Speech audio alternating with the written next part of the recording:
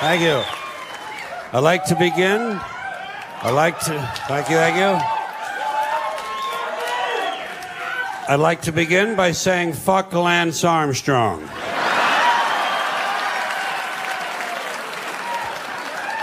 Fuck him and his balls and his bicycles and his steroids and his yellow shirts and the dumb, empty expression on his face. I'm tired of that asshole. And while you're at it, fuck Tiger Woods, too. There's another jack-off I can do without. I'm tired of being told who to admire in this country. Aren't you sick of being told who your heroes ought to be? Being told who you ought to be looking up to. I'll choose my own heroes, thank you very much. And fuck Dr. Phil, too.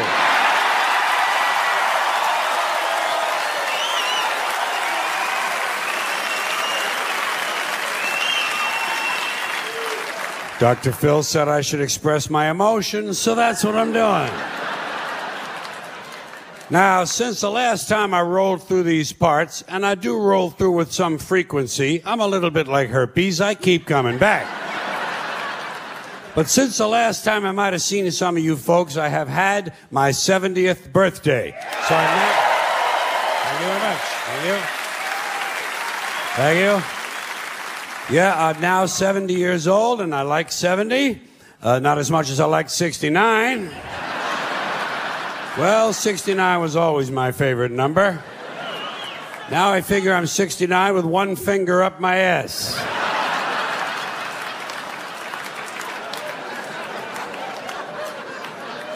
But now that I'm an old fuck, and that's what I consider myself to be, an old fuck. Old fuck is a very special term. It's not like old man. Old man is different. Old man isn't really a time in your life or a period of years. It's an attitude. Old man is a point of view. It's a way of looking at things. Some guys are old men when they're in their 20s. You've met guys like that. They're just wired like old men. Not me. Not an old man and not an old fart. Because an old fart is kind of... What I am is an old fuck. It's kind of like a fat fuck. You know what I mean? Fat fuck, tall fuck, skinny fuck, short fuck. Old fuck. Who's the old fuck? That's Georgie. Georgie's the old fuck. In this respect, fuck is actually a synonym for the word fellow. But now that I'm an old fuck, I'm beginning to notice there's some advantages to putting on a few extra years. The first one is, you never have to carry anything heavy ever again. Everybody wants to help an old fuck. If you got a big suitcase or something like that, you know, you just kind of go like this a little bit. You say, yeah, could you help me with this? Say, yeah, hey, how far are you going? Indianapolis. He wants to help. Fuck him, put him to work. Take advantage of people. Another nice thing about getting old is you can leave any social event early just by saying you're tired. Works great with family members. Just turn to the person next to you and say, geez, I'm getting tired, you know? Oh, you're tired? Come on, Grandpa's tired. Grandpa's going to bed. Someone else says, but it's 7:30 in the morning. There's always one asshole in the family. But the best thing about getting old is you're not responsible for remembering things anymore. Even important things. But it was your daughter's funeral.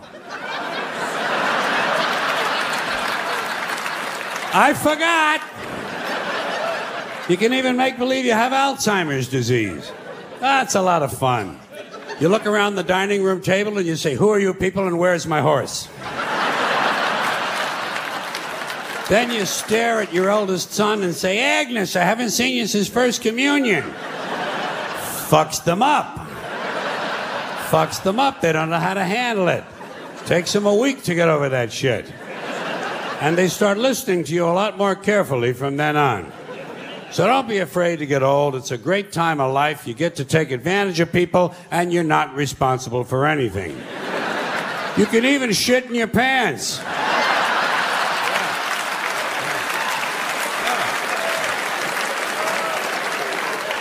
They expect it. I haven't tried that yet, but I don't rule it out. I'm keeping my options open. Everything is on the table. Perhaps that's not the figure of speech I wanted right there. So you know what I've been doing? Going through my address book and crossing out the dead people. You do that? That's a lot of fun, isn't it? Gives you a good feeling. Kind of gives you a feeling of power. A superiority to have outlasted another old friend. But you can't do it too soon, you know? You can't do it too soon. You can't come running home from the funeral and get the book out, you know, and be looking through the book. You can't do that. A little time has to pass. You have to let a little time go by. I have a rule of thumb, 6 weeks. If you're a friend of mine and you're in my book and you die, I leave you alone for an extra 6 weeks. 6 extra weeks in the book on the house, it's on me. But after that, hey, facts are facts. Fuck you, you're dead.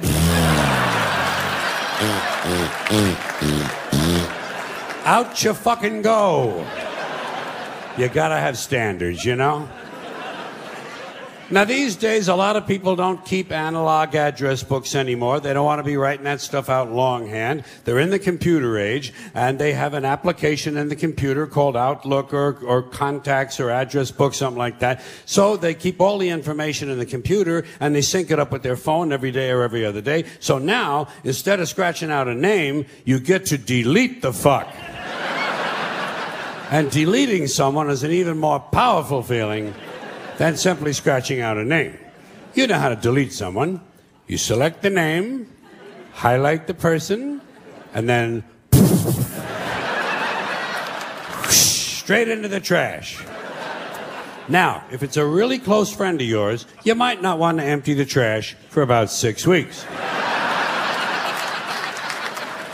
Or if it's a little too harsh for you, a little too harsh to delete an old friend, you can always create a new folder. A special folder for dead people. You keep it on your desktop. It's kind of a digital purgatory.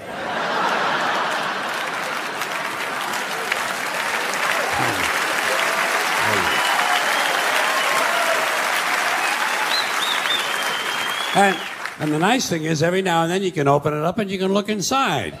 And you can see the people in purgatory. And you can move them all around, you know, move them around. Put them in little groups. 2 people who didn't get along in life, put them in a corner. Let them work it out. Let them work it out in purgatory. Or start a fight. Have a big fight in purgatory. That's a lot of fun. Nobody's going to get hurt. They're all fucking dead anyway. Then you put them in a big formation and have a parade. The Purgatory Parade of Dead People. There's a lot of fun you can have with a computer. So enjoy your digital selves. Now, speaking of dead people, there are things we say when someone dies. Most of us say, a lot of us do, things we say that no one ever questions. They just kind of go unexamined. Give you a couple examples. After someone dies, the following conversation is bound to take place, probably more than once. 2 guys meet on the street. Hey, did you hear? Phil Davis died. Phil Davis? I just saw him yesterday. Yeah. Didn't help. He died anyway.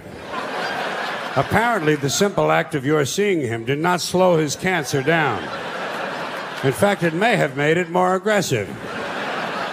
You know, you could be responsible for Phil's death. How do you live with yourself? Here's another thing they say after a death. This is usually said to the surviving spouse.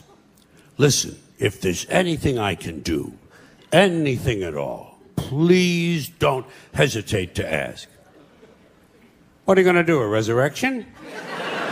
This ain't the fucking New Testament, you know.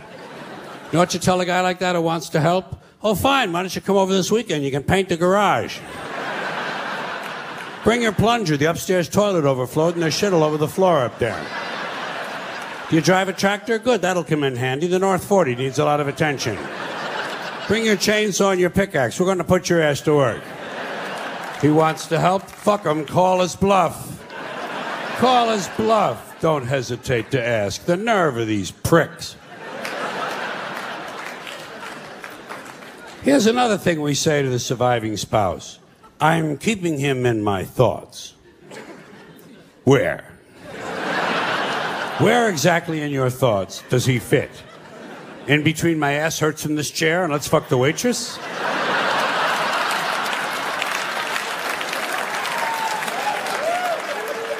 What are your priorities? We use a lot of euphemisms when we talk about death, you know? People say things like, you know, I lost my father. Ah, he'll turn up. You gotta stay optimistic with people like that. Give them reason to hope. Have you checked the dumpster out back? He used to like to take a nap in there. Keep it upbeat. Now, there's something else that is said after a death, but this one involves belief, which is where I begin to have big problems. This one happens after the funeral, after the burial, back at the house. Back at the house where the family and friends and the loved ones of the deceased are having some food and drink and they're enjoying some warm reminiscences of the person who passed away. Sooner or later, someone is bound to say the following, especially after a few drinks. You know, I think he's up there now, smiling down at us. And I think he's pleased.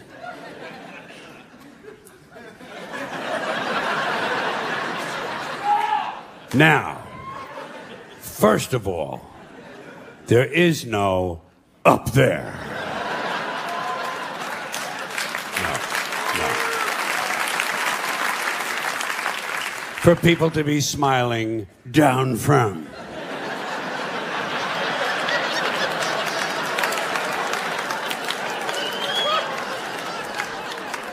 It's poetic, it's quaint, and I guess for superstitious people it provides a little comfort, but it doesn't exist. But if it did, and if someone did somehow survive death in a non-physical form, I personally think he'd be far too busy with other celestial activities than to be standing around paradise, smiling down.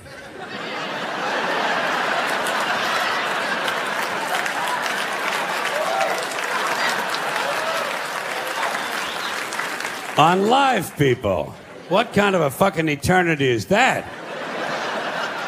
And why is it no one ever says, I think he's down there now, smiling up at us? Apparently it never occurs to people that their loved ones might be in hell.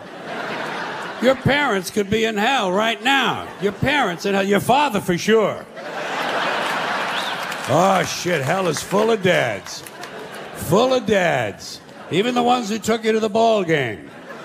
Just for beating the shit out of you once too often. And fucking the neighbor lady. And fucking the neighbor dog. And who knows, maybe even fucking the UPS man. We'll never know what mischief Dad was up to. Parents in heaven. Parents in hell, excuse me. Kind of gives me a nice feeling, you know? Grandparents in hell. Picture that. Picture your grandmother in hell. Baking pies without an oven. And if someone were in hell, I doubt very seriously he'd be smiling. I think he's down there now, screaming up at us. And I think he's in severe pain. People just refuse to be realistic. They don't like to be realistic. People would rather stroke themselves. You know? Oh, they like to stroke themselves. Don't they stroke themselves? They stroke each other. They get stroked. They stroke the boss strokes them. Everybody strokes everybody. It's nothing but a big stroke job in this country. The government strokes you every day of your life. Religion never stops stroking you. Big business gives you a good stroke, and it's one big transcontinental, cross-country, red, white, and blue stroke job. Do you know?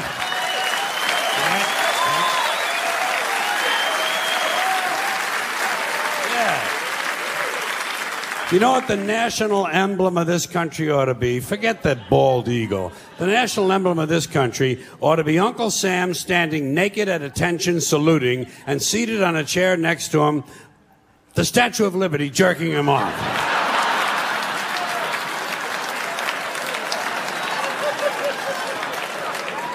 That would be a good symbol for the United Strokes of America. It's all bullshit, folks. It's all bullshit and it's bad for you. Now, speaking of dead people in heaven, there are some people who not only believe that their dead parents in heaven can see them. Okay? Okay. They honestly believe that their dead parents in heaven can help them. You've heard these people, I'm sure. They honestly somehow believe that their dead parents in heaven can intercede with God on their behalf to gain favors for the living. I come from a Catholic home. I heard this shit. They sit there in the chair with the fucking rosary and they look at you like this, you know, and they say, oh, my dad was looking out for me. He was looking out. I don't know how he got me out of that jam, but he got me out. Oh, my mom was in surgery with me. I could feel her presence in there. Yeah. Fine. Like the people who die have nothing better to do than to run the heavenly branch of the Make-A-Wish Foundation. Now, if people want to believe this kind of stuff, it's fine with me. Let them believe it. I don't want to disabuse anyone of their beliefs. But I have a question about this. A question that involves logic. Let's suppose it's true. Let's allow the proposition that somehow dead parents in heaven can help their living children. Fine. So, we got a family living on earth, father and mother and 4 kids. Family of 6. Good family, nice family, doing all the right things, having a good time, making all the right moves. And the parents go away on a weekend trip and get killed in an accident. And the children, of course, survive. So now, according to this theory, these 2 people go to heaven and they start helping their 4 living children. Helping them with everything they need. Helping them with their science projects, with their SAT scores. Helping them get a good school and get a nice job and get a promotion and a raise and someone to marry, and they all grow up. These 4 kids now grow up and have children of their own. And let's say that all 4 of these now grown children also die at the same time. Just for the sake of argument. Let's say there's an explosion at Thanksgiving dinner. And these 4 die, but their children survive because they were seated at the children's table.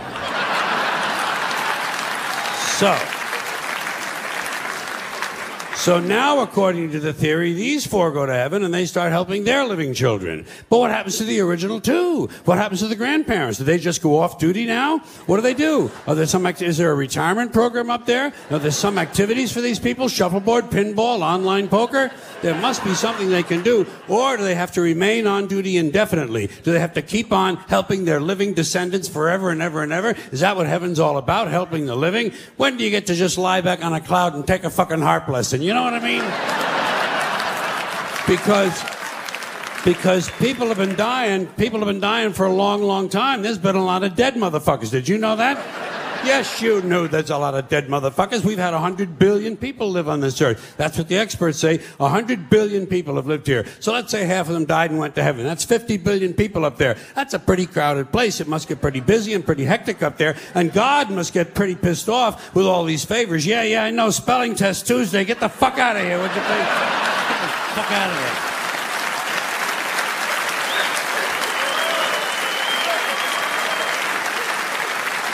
You know, even God can go on sensory overload.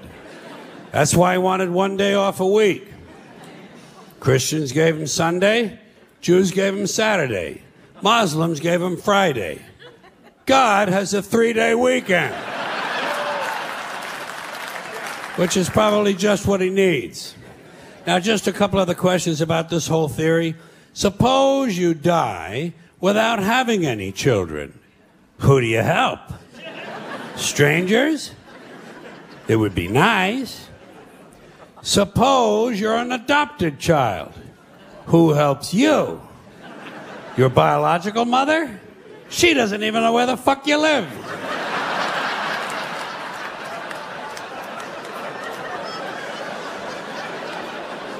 Suppose you kill your parents.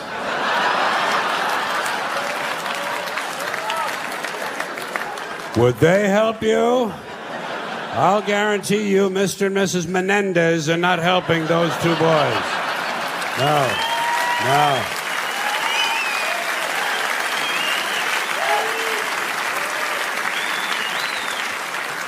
Yeah, it's all bullshit, folks. It's bad for you. It's all bullshit. That's what you have to remember as you go through life in this country. It's all bullshit, and it's bad for you. Now, speaking of parents and speaking of bullshit, two ideas which aren't always mutually exclusive, by the way, I'd like to mention a special kind of bullshit that has taken hold in this country in the last 30 to 40 years. It's a form of bullshit that really only can be called child worship. It's child worship. It's this excessive devotion to children. I'm talking about today's professional parents, these obsessive diaper sniffers who are overscheduling and overmanaging their children and robbing them of their childhoods. Even the simple act of playing.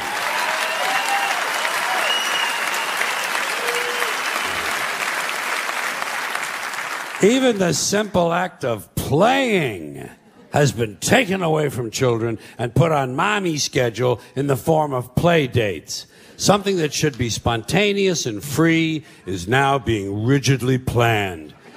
When does a kid ever get to sit in the yard with a stick anymore? You know, just sit there with a fucking stick. Do today's kids even know what a stick is? You know?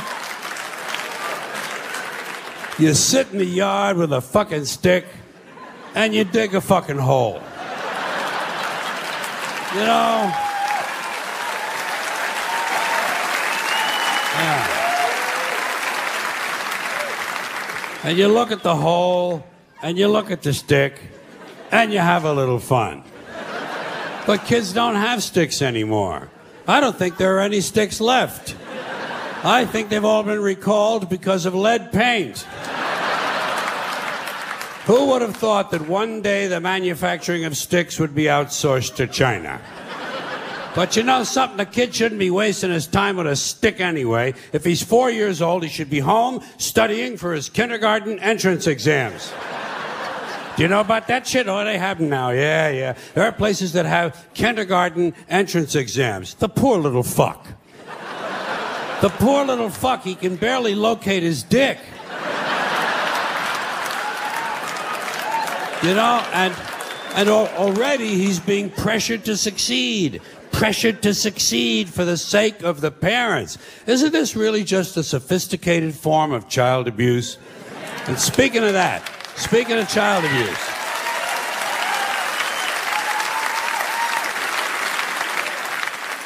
speaking of child abuse, next stop, grade school. Grade school, where he won't be allowed to play tag because it encourages victimization. And he won't be allowed to play dodgeball because it's exclusionary. And it promotes aggression. Standing around is still okay. Standing around is still permitted, but it won't be for long because sooner or later some kid is going to be standing around and his foot will fall asleep and his parents will sue the school and it'll be goodbye fucking standing around. Now,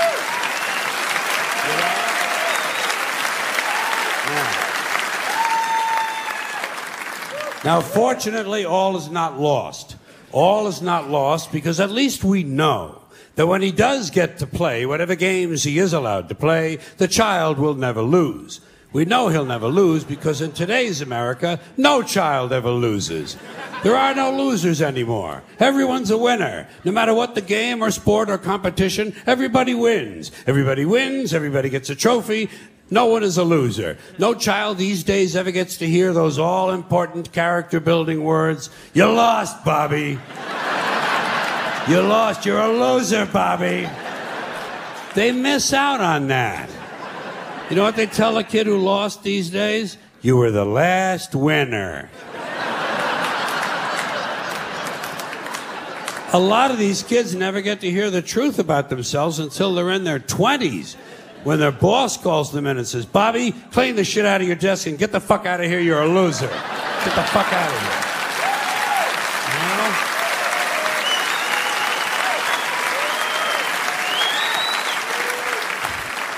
Of course, Bobby's parents can't understand why he can't hold a job. In school, he was always on the honor roll. Well, what they don't understand, of course, is that in today's schools, everyone is on the honor roll. Everyone is on the honor roll because in order to be on the honor roll, all you really need to do is to maintain a body temperature somewhere roughly in the 90s. But we shouldn't be worrying about how he's doing at school because, you know, come summertime, he'll be off to camp. Yes, he'll be off to camp, but not to swim and hike and play softball. No. Today's child will be sent away to lose weight. He'll be sent to fat camp, or violin camp, or ceramics camp, or computer camp, or leadership camp, whatever the fuck that is. Leadership camp. Isn't that where Hitler went?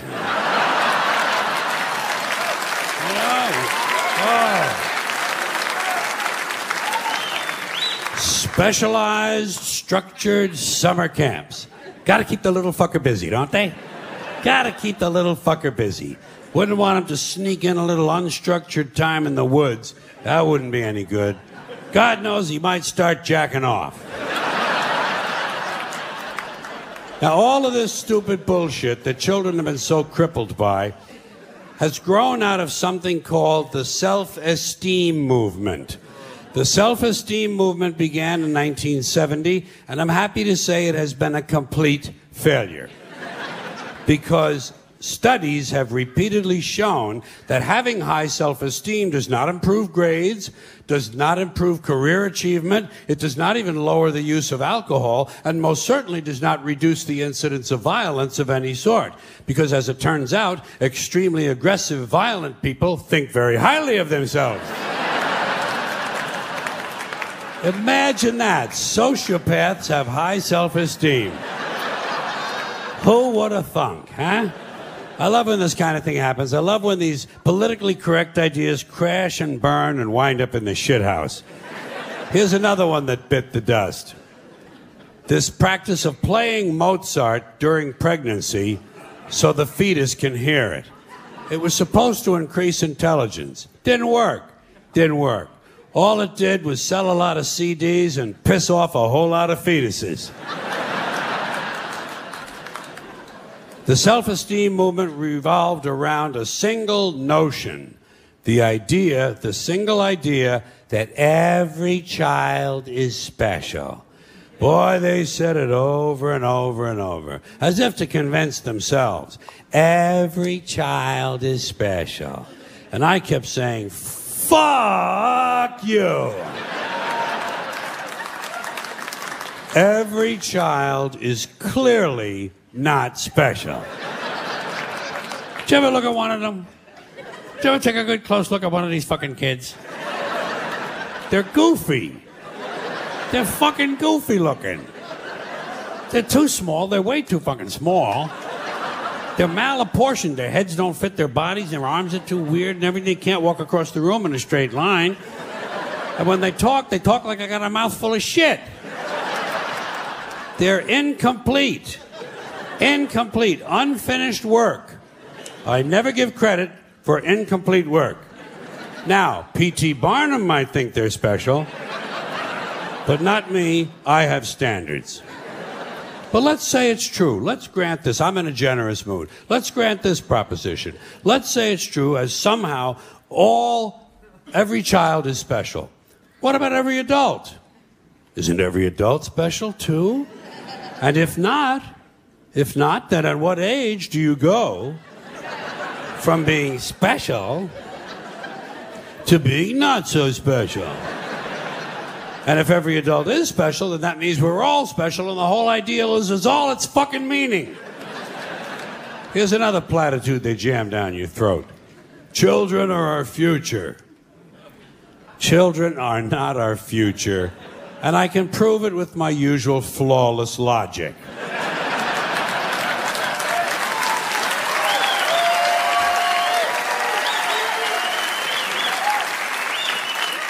Children can't be our future because by the time the future arrives, they won't be children anymore, so blow me! Yes. As you may have noticed, I always like to present a carefully reasoned argument. Raising a child is not difficult. They try to make it into this mysterious, difficult test. Nothing to it. Easiest thing in the world to raise a kid if you follow the steps. First step, you take the kid and you put him out on the street corner. And you leave him there. You come back a week later. If the kid is still there, you got yourself a stupid fucking kid.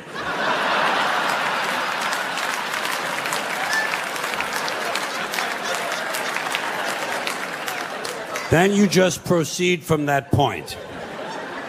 It's all bullshit, folks. It's all bullshit, and it's bad for you. Now, you wouldn't know it for some of the things I've said over the years, but I like people. I do. I like people, but I like them in short bursts. I don't like people for extended periods of time. I'm all right with them for a little while, but once you get up past around minute and a half, I got to get the fuck out of there. And my reason is for one that you may share, possibly. I have a very low tolerance level for stupid bullshit. That's all. Stupid bullshit. You know? And everyone wants to tell you their stupid bullshit. And a lot of them don't know when to stop talking. You ever run into that guy? Doesn't know when to stop talking, just continues running at the mouth like verbal diarrhea. Don't know when the conversation's over. Stupid, trivial shit you don't care anything about. Things you're not even remotely interested in. Did I tell you about my mom and dad? Well, my mom and dad went on vacation down to Mammoth Cave, Kentucky. This is about 6 years ago, I think. Seemed like it was about 6 years ago. 6 or 7, possibly 7, could be. Yeah. Somewhere in there, 6, 7, more than 6, less than 7. Let's call it 6.5. So my mom and dad went on vacation to Mammoth Cave, Kentucky, and my dad found a big rock. What he thought was a big rock, turns out it was a dinosaur turd. A petrified dinosaur turd, 27-pounder. You know, now that I think of it, it might have been 8 years ago. That would have been close to Y2K, wouldn't it? Remember Y2K? Whatever happened? Everybody's all worried about that. Nothing ever happened. Big fuss. Nothing ever happened. You know? God, that's strange, you know? So let's say, we'll say it's 8 years. It was either 8 or 5. So my dad gave my mom this big turd. He said, "Here, Mom, this is a big dinosaur turd. Put it in your purse and take that home." My mom said, "Dad, I don't think this is a dinosaur turd. This thing is still warm. Whoever dropped this thing is still walking around in here, and we better get the fuck out of this cave."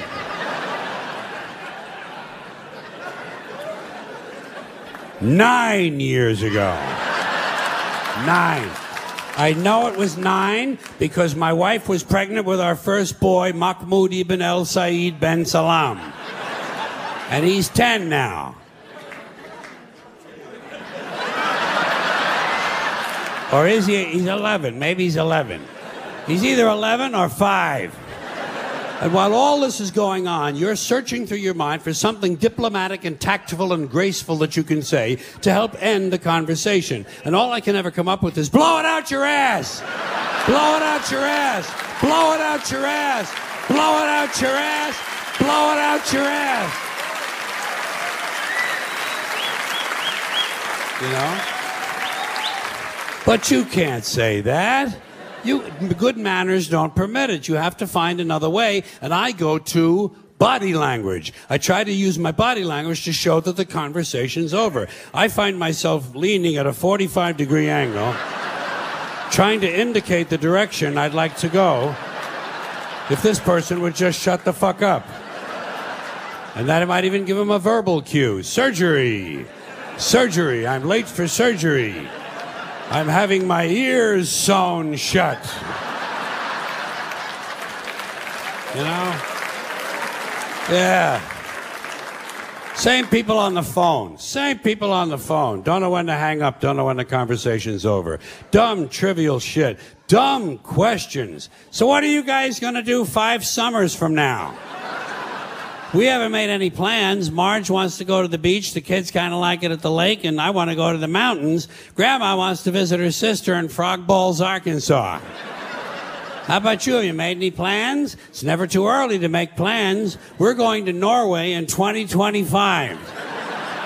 Did you know that up until the 1950s, Norway's economy was based largely on fishing? But now, thanks to the expansion of the world economy and improved drilling technique, and once again, you're searching through your mind for the right thing to say to help end the conversation. Shut the fuck up comes to mind. Or blow it out your... how about shut your fucking pie hole? Might be good. Or if he prefers cake, shut your fucking cake hole. But these things, you don't want to, you can't say those things. And you can't use body language on the phone. Well, you can always amuse yourself, you know.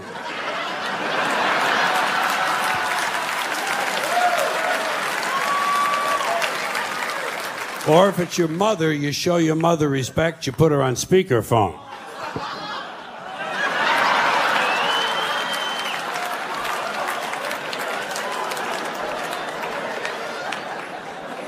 But that doesn't move the conversation along. You have to find another trick, and I go to tone of voice. Do you ever use your tone of voice to try to talk them into a soft landing? You try to coax the person toward the end. Right. Good. Okay. Good. All right, then. Good. Right. Okay. Good. Okay. Okay. All right. Oh, fuck, there he goes again. The cocksucker. You remember my neighbor with the burns on 90% of her body? Well, she burned the other 10% now. She was lighting a fart and her bush caught fire.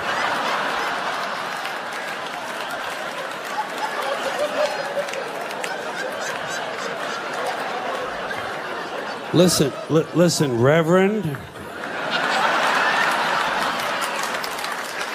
Reverend, I hate to be rude, but I just took a 3.5-hour shit. And I'm bleeding from the asshole. Well, I don't have any mercurochrome. Yes, I'll put a Snoopy Band-Aid on it. Thank you. Yeah, thank you. You do that for me. Yes, say a prayer for my asshole. Thank you very much. You have to resort to these tactics because many people do not understand what a phone call should be or what a phone call is. Ideally, a phone call is the brief exchange of a few vital pieces of information. This is a phone call. Hey, Steve, what time's the circle jerk start tonight? 10 o'clock. Okay, listen, I'm going to be a little bit late. You'll have to start without me. Oh, don't worry, I'll catch up. I'm eating a whole bunch of oysters and watching a horny movie. It's called Tarzan Fucks a Zebra. Russell Crowe. Well, it's kind of a fantasy. Right now, Renee Zellweger is blowing a unicorn. That's a phone call. It should not be a 2.5-hour harangue of your third cousin describing her mailman's liposuction. God, people are fucking boring. People are just fucking boring. You know, it would be great for a guy like me just to be in a coma. Huh? Wouldn't that be great? Nothing to do all day. You just crap out and breathe through a fucking tube. They feed you through a tube. There's nothing to do. Whoa, you talk about being a couch potato. That's it, man. No phone calls coming in. Nobody dropping by unexpectedly. And if they do drop by, you're completely unaware of it. Because you're in a fucking coma. And you're practically clinically dead. And you don't have to listen to their stupid shit. Their stupid shit, like about their new ride-around lawnmower with the two-tone horn and the GPS in case they get lost on the lawn. And their boss and their job and their car and their kids. Jesus fucking Christ. Their kids. Folks, nothing worse. Nothing worse than to be stuck somewhere with some married asshole and have to listen to him tell you about his fucking kids. Let me tell you something, folks. Nobody cares about your children, okay? You don't care. You don't care.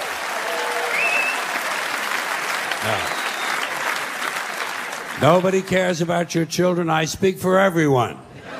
I've been appointed by the rest of the group to inform you we don't care about your children. That's why they're your children. So you can care about them and we don't have to bother. But they tell you anyway. Todd is in the 7th grade now. He's in the cheese club. Giselle is 5 and already she's had 9 periods. Johan is 11, and he pretty much sits around the house hallucinating all the time. Then they want to show you the pictures. Here's another ordeal. The pictures of these little gargoyles that they have loosed from their loins.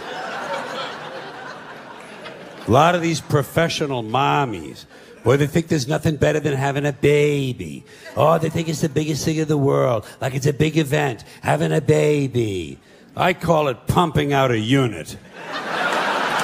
That's all they're doing. That's all they're doing, pumping out a fucking unit. Boom, boom. Like some of them like assembly lines, like a factory. Boom, every fucking year. Boom. Hey, Jeff, want a kid? Boom. How about twins? Polluting the earth. Polluting the earth with these creatures who have no future. They have no future. Have you pictured what this planet is going to be like in 40 to 50 years? It's going to be a big smoking ball of shit. A big smoking, flaming, stinking ball of gaseous shit. That's what's going to happen. That's what's going to happen. It's irresponsible to have more than one child. Have one. Have one child. Replacement value for yourself. That's all. Don't even replace your husband. Don't replace your husband. No. He's done enough fucking damage as it is. But they want to show you the pictures. Sometimes they warn you, you know, that's good. They say, hey, you want to see some pictures of my kid? No. Just describe them to me. But they show you, and there are 2 ways you can handle it. I have found 2 ways to handle the pictures. The first is the easy way. You just kind of take it all in stride, matter-of-factly, go along with the game. Boy. Girl. Yeah. Older boy. Older girl. Good. 4. Listen, I have to go wash my crotch. I'll see you later. And you get the fuck out of there. Or you can do what I do. You can do what I do. Be a little honest about what you see. Take a chance. Tell the truth.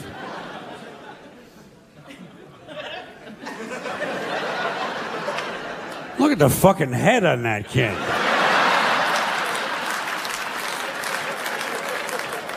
Jesus, where'd you get a fucking head like that? Holy, that thing is huge. Have you put him on YouTube yet? Boy, you get a lot of hits with a head like that. Or put him on eBay. You might make a little money, you know? I'm sure some European circus would snap his ass up in a fucking minute, boy. God damn, that thing is unusual. Listen, maybe he'll grow into it. You never know with kids, huh? Hey, let me ask you a practical question.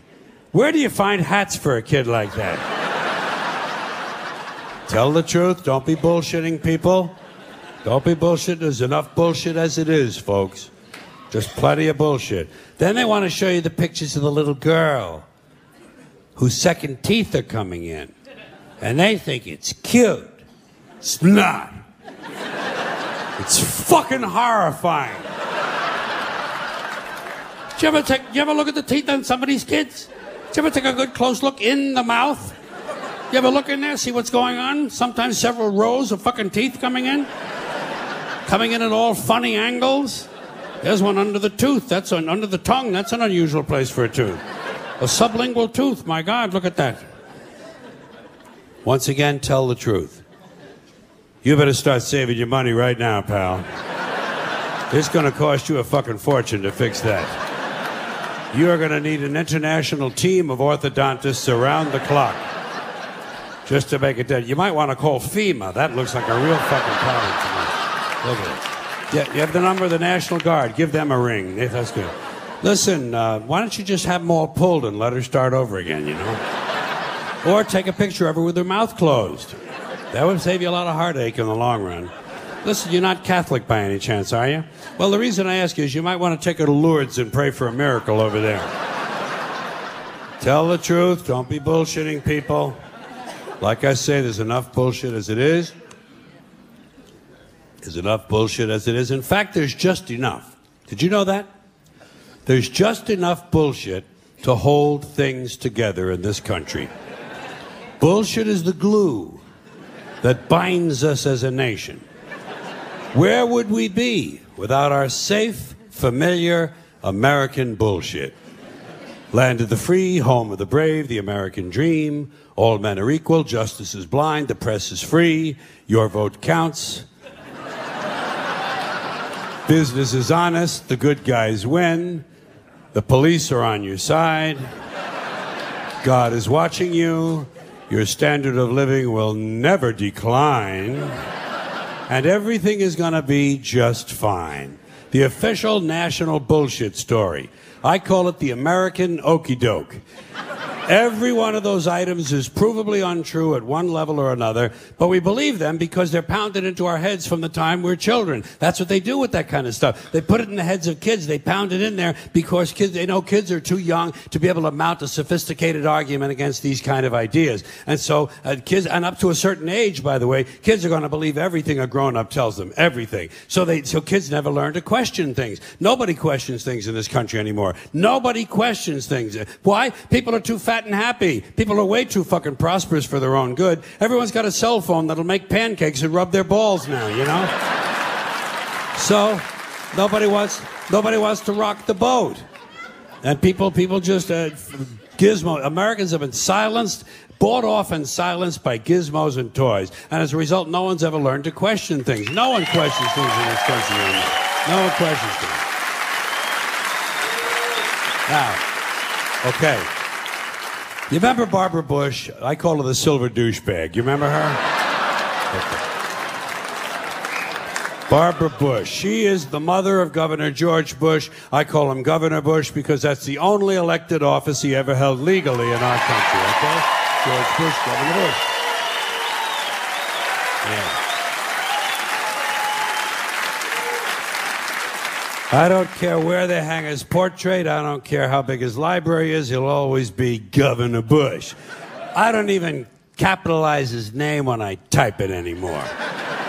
So she's the mother of Governor George Bush. She's also the wife of his father, George H.W. Bush, who did become president in the normal, legal, traditional manner. And when he did, she came along for the ride as First Lady. And that's been the tradition up till now. A man has been elected, and the woman has come along for the ride as the First Lady. And usually, as in American life in general, the woman is condescended to, patronized, given something to do to keep her busy. A lot of times they give her a charity or a cause, something she can champion. Betty Ford was told to drink. Remember that? Yeah, that was Betty Ford's assignment. Betty, you get drunk and get totally fallen down, fucked up, shit-faced drunk, okay? You just get fucked up drunk, and we'll hose you down, baby. We'll hose you down. We'll put you in a facility, you'll get sober, and then we'll put your name in the facility. Liza Minnelli can get sober, and everything's going to be okay, right? That was her assignment. Barbara Bush's assignment was getting children to read. Remember that? Getting children to read. They figured she had had so much success with George.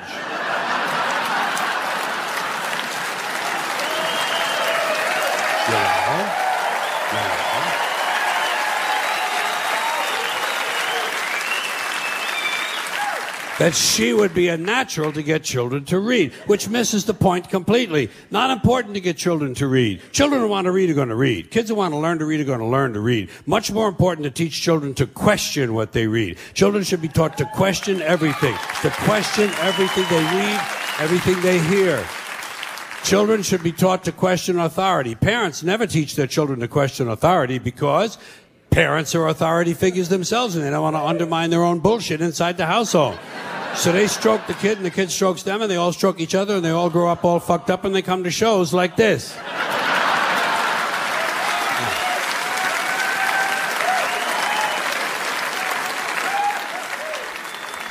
Kids have to be warned that there's bullshit coming down the road.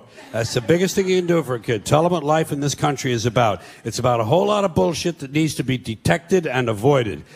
That's the best thing you can do. No one told me. No one told me a thing like that. I was never warned about any of this. Had to find all of it out for myself. And there are still, as with you probably, a lot of things that you're expected to believe and accept in America that I personally have a problem with, and I question a lot of these things. To give you an example, I saw a slogan on the guy's car. It said, "Proud to be an American." And I thought, well, what the fuck does that mean? Proud to be an American. You see, I've never understood national pride. I've never understood ethnic pride because I'm Irish, and all four of my grandparents were born in Ireland, so I'm fully Irish.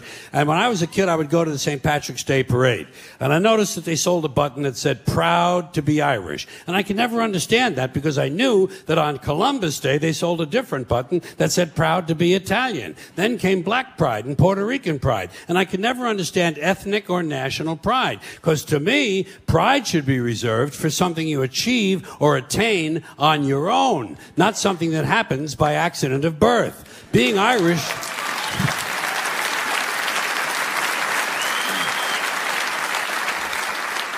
Being Irish isn't a skill.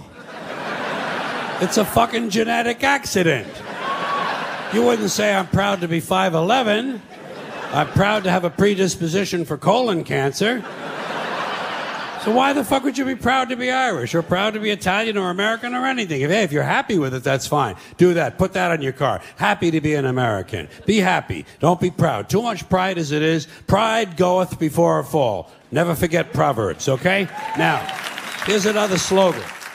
Here's another slogan you run into all the time. God bless America. Once again, respectfully, I say to myself, what the fuck does that mean? God bless America? Is that a request? Is that a demand? Is that a suggestion? Politicians say it at the end of every speech, as if it were some sort of verbal tic that they can't get rid of. God bless you and God bless America. God bless you and God bless America. I guess they figure if they leave it out, someone's going to think they're bad Americans. Let me tell you a little secret about God, folks. God does not give a flying fuck about America, okay? He doesn't care. He never cared about this country. He never has. He never will. He doesn't care about this country any more than he cares about Mongolia, Transylvania, Pittsburgh, the Suez Canal, or the North Pole. He simply doesn't care, okay? He doesn't care. Listen, hey, there are 200 countries in the world now. Do these people honestly think that God is sitting around picking out his favorites? Why would he do that? Why would God have a favorite country? And why would it be America out of all the countries? Because we have the most money? Because he likes our national anthem? Maybe it's because he heard we have 18 delicious flavors of classic rice-a-roni. It's delusional thinking. It's delusional thinking, and Americans are not alone with these sort of delusions. Military cemeteries around the world are packed with brainwashed, dead soldiers who were convinced God was on their side. America prays for God to destroy our enemies. Our enemies pray for God to destroy us. Somebody's going to be disappointed. Somebody's wasting their fucking time. Could it be everyone? Now.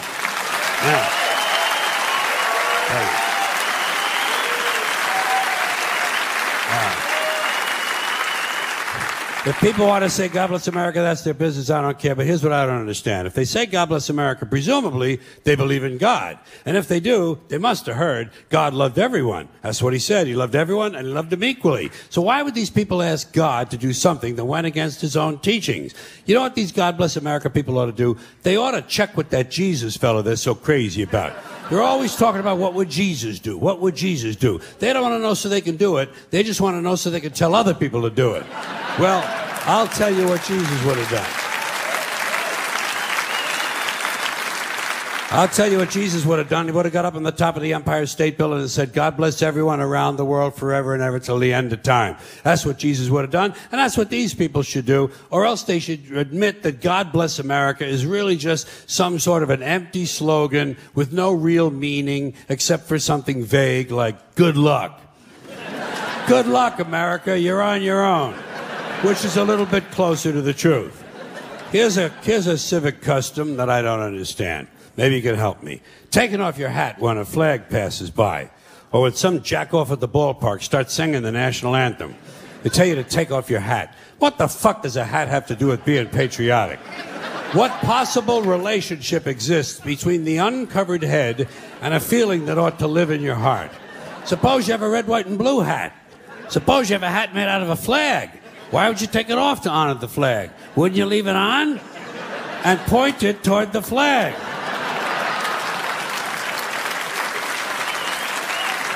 And what's so bad about hats that you have to take them off? Why not take off your pants? Or your shoes. They tell you at the airport, they say, take off your shoes. They tell you it's a national security, so taking off your shoes could be patriotic too. I started to question all this stupid hat shit when I was a kid.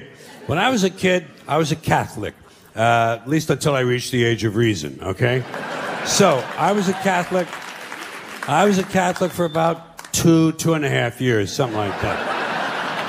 And during that time, one of the things they told us was that if a boy or a man went into a church, he had to remove his hat in order to honor the presence of God. But they had already told me that God was everywhere. So I used to wonder, well, if God is everywhere, why would you even own a hat? Why not show your respect? Don't even buy a fucking hat. And just to confuse things further, they told the women exactly the opposite. Catholic women and girls had to cover their heads when they went into church. Same as in certain temples, Jewish men have to cover their heads in those temples. In those same temples, Jewish women not allowed to cover their heads. So try to figure this shit out. Catholic men and Jewish women, no hats. Catholic women and Jewish men, hats. Somebody's got the whole thing totally fucking backwards, don't you think? And what is this religious fascination with headgear? Every religion's got a different fucking hat. Did you ever notice that? The Hindus have a turban, the Sikhs have a tall white turban, Jews have a yarmulke, the Muslims have the keffiyeh, the bishop has a pointy hat on one day and a round hat on another day, Cardinal has a red hat, Pope has a... Everybody's got a fucking hat. One group takes them off, the other group puts them on. Personally, I would never want to be a member of any group where you either have to wear a hat or you can't wear a hat. I think...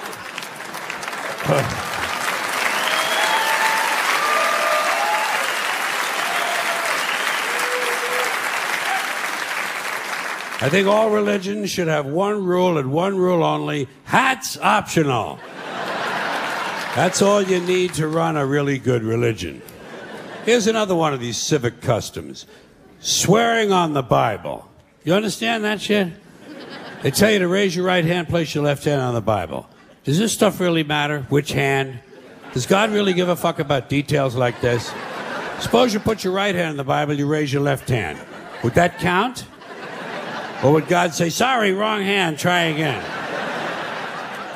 And why does one hand have to be raised? What is the magic in this gesture? This seems like some sort of a primitive voodoo mojo shtick. Why not put your left hand on the Bible, let your right hand hang down by your side? It's more natural. Or put it in your pocket. Remember what your mother used to say? Don't put your hands in your pockets. Does she know something we don't know? Is this hand shit really important? Well, let's get back to the Bible, America's favorite national theatrical prop. Suppose the Bible they hand you to swear on is upside down, or backward, or both, and you swear to tell the truth on an upside down, backward Bible. Would that count? Suppose the Bible they hand you is an old Bible and half the pages are missing. Suppose all they have is a Chinese Bible in an American court, or a Braille Bible and you're not blind. Suppose they hand you an upside-down, backward Chinese Braille Bible with half the pages missing.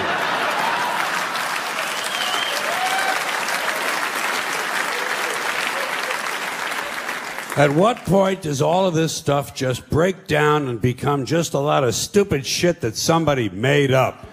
They fucking made it up, folks. It's make-believe. It's make-believe. Now, all right. Okay. Let's leave the Bible aside. We'll get back to the science fiction reading later. The more important question is, what is the big deal about swearing to God in the first place? Why does swearing to God mean you're going to tell the truth? Wouldn't affect me. If they said to me, you swear to tell the truth, the whole truth, and nothing but the truth to help you God, I'd say, yeah. I'll tell you about as much truth as the people who wrote that fucking Bible. How do you like that? Huh?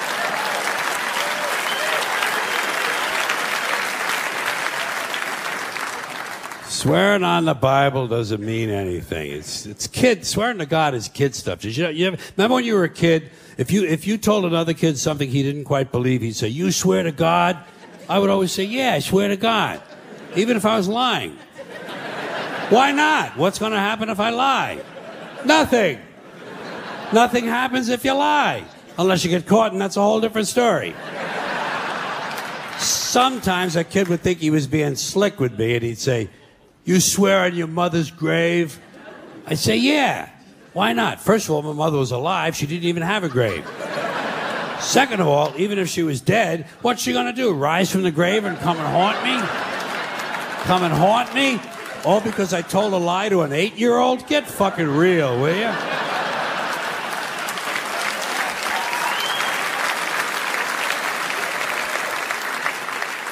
Sometimes I would say, "I swear on my mother's tits." Kids are impressed with things like that. I mean, I don't care about my mother's tits either. I don't care if they fell off. Fuck her. Not my problem. They're your tits, Ma. You keep an eye on them. Swearing to God doesn't mean anything. Swearing on the Bible doesn't mean anything. You know why? Because Bible or no Bible, God or no God, if it suits their purposes, people are going to lie in court. The police do it all the time. All the time. Yes, they do. It's part of their job to protect, to serve, and to commit perjury whenever it supports the state's case. Swearing on the Bible is just one more way of controlling people and keeping them in line, and it's one more thing that holds us back as a species. Here's one more item for you, the last in our civics book, rights. Boy, everyone in this country is always running around yammering about their fucking rights. I have a right, you have no right, we have a right, they don't have a right. Folks, I hate to spoil your fun, but there's no such thing as rights, okay? They're imaginary. We made them up, like the boogeyman. The Three Little Pigs, Pinocchio, Mother Goose, shit like that. Rights are an idea. They're just imaginary. They're a cute idea. Cute. But that's all. Cute and fictional. But if you think you do have rights, let me ask you this. Where do they come from? People say, well, they come from God. They're God-given rights. Oh, fuck. Here we go again. Here we go again. The God excuse. The last refuge of a man with no answers and no argument. It came from God. Anything we can't describe must have come from God. Personally, folks, I believe that if your rights came from God, He would have given you the right to some food every day, and He would have given you the right to a roof over your head. God would have been looking out for you. God would have been looking out for you. You know that? He wouldn't have been worried about making sure you have a gun so you get drunk on Sunday night and kill your girlfriend's parents. But let's say it's true. Let's say God gave us these rights. Why would He give us a certain number of rights? The Bill of Rights in this country has 10 stipulations, okay? 10 rights. And apparently God was doing sloppy work that week because we've had to amend the Bill of Rights an additional 17 times. So God forgot a couple of things like slavery. Just fucking slipped His mind. But let's say God gave us the original 10. He gave the British 13. The British Bill of Rights has 13 stipulations. The Germans have 29. The Belgians have 25. The Swedish have only 6. And some people in the world have no rights at all. What kind of a fucking goddamn God-given deal is that? No rights at all? Why would God give different people in different countries different numbers of different rights? Boredom? Amusement? Bad arithmetic? Do we find out at long last, after all this time, that God is weak in math skills? Doesn't sound like divine planning to me. Sounds more like human planning. Sounds more like one group trying to control another group. In other words, business as usual in America. Now, if you think you do have rights, one last assignment for you. Next time you're at the computer, get on the internet, go to Wikipedia. When you get to Wikipedia, in the search field for Wikipedia, I want you to type in Japanese Americans 1942, and you'll find out all about your precious fucking rights, okay? All right. You know about it. You know about it. Yeah. In 1942, there were 110,000 Japanese American citizens in good standing, law-abiding people who were thrown into internment camps simply because their parents were born in the wrong country. That's all they did wrong. They had no right to a lawyer, no right to a fair trial, no right to a jury of their peers, no right to due process of any kind. The only right they had, right this way, into the internment camps. Just when these American citizens needed their rights the most, their government took them away. And rights aren't rights if someone can take them away. They're privileges. That's all we've ever had in this country is a bill of temporary privileges. And if you read the news even badly, you know that every year the list gets shorter and shorter and shorter. You see how sooner or later?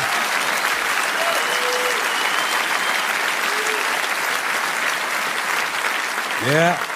Sooner or later, the people in this country are going to realize the government does not give a fuck about them. Government doesn't care about you or your children or your rights or your welfare or your safety. It simply doesn't give a fuck about you. It's interested in its own power. That's the only thing, keeping it and expanding it wherever possible. Personally, when it comes to rights, I think one of two things is true. I think either we have unlimited rights or we have no rights at all. Personally, I lean toward unlimited rights. I feel, for instance, I have the right to do anything I please. But if I do something you don't like, I think you have the right to kill me. So where are you going to find a fairer fucking deal than that?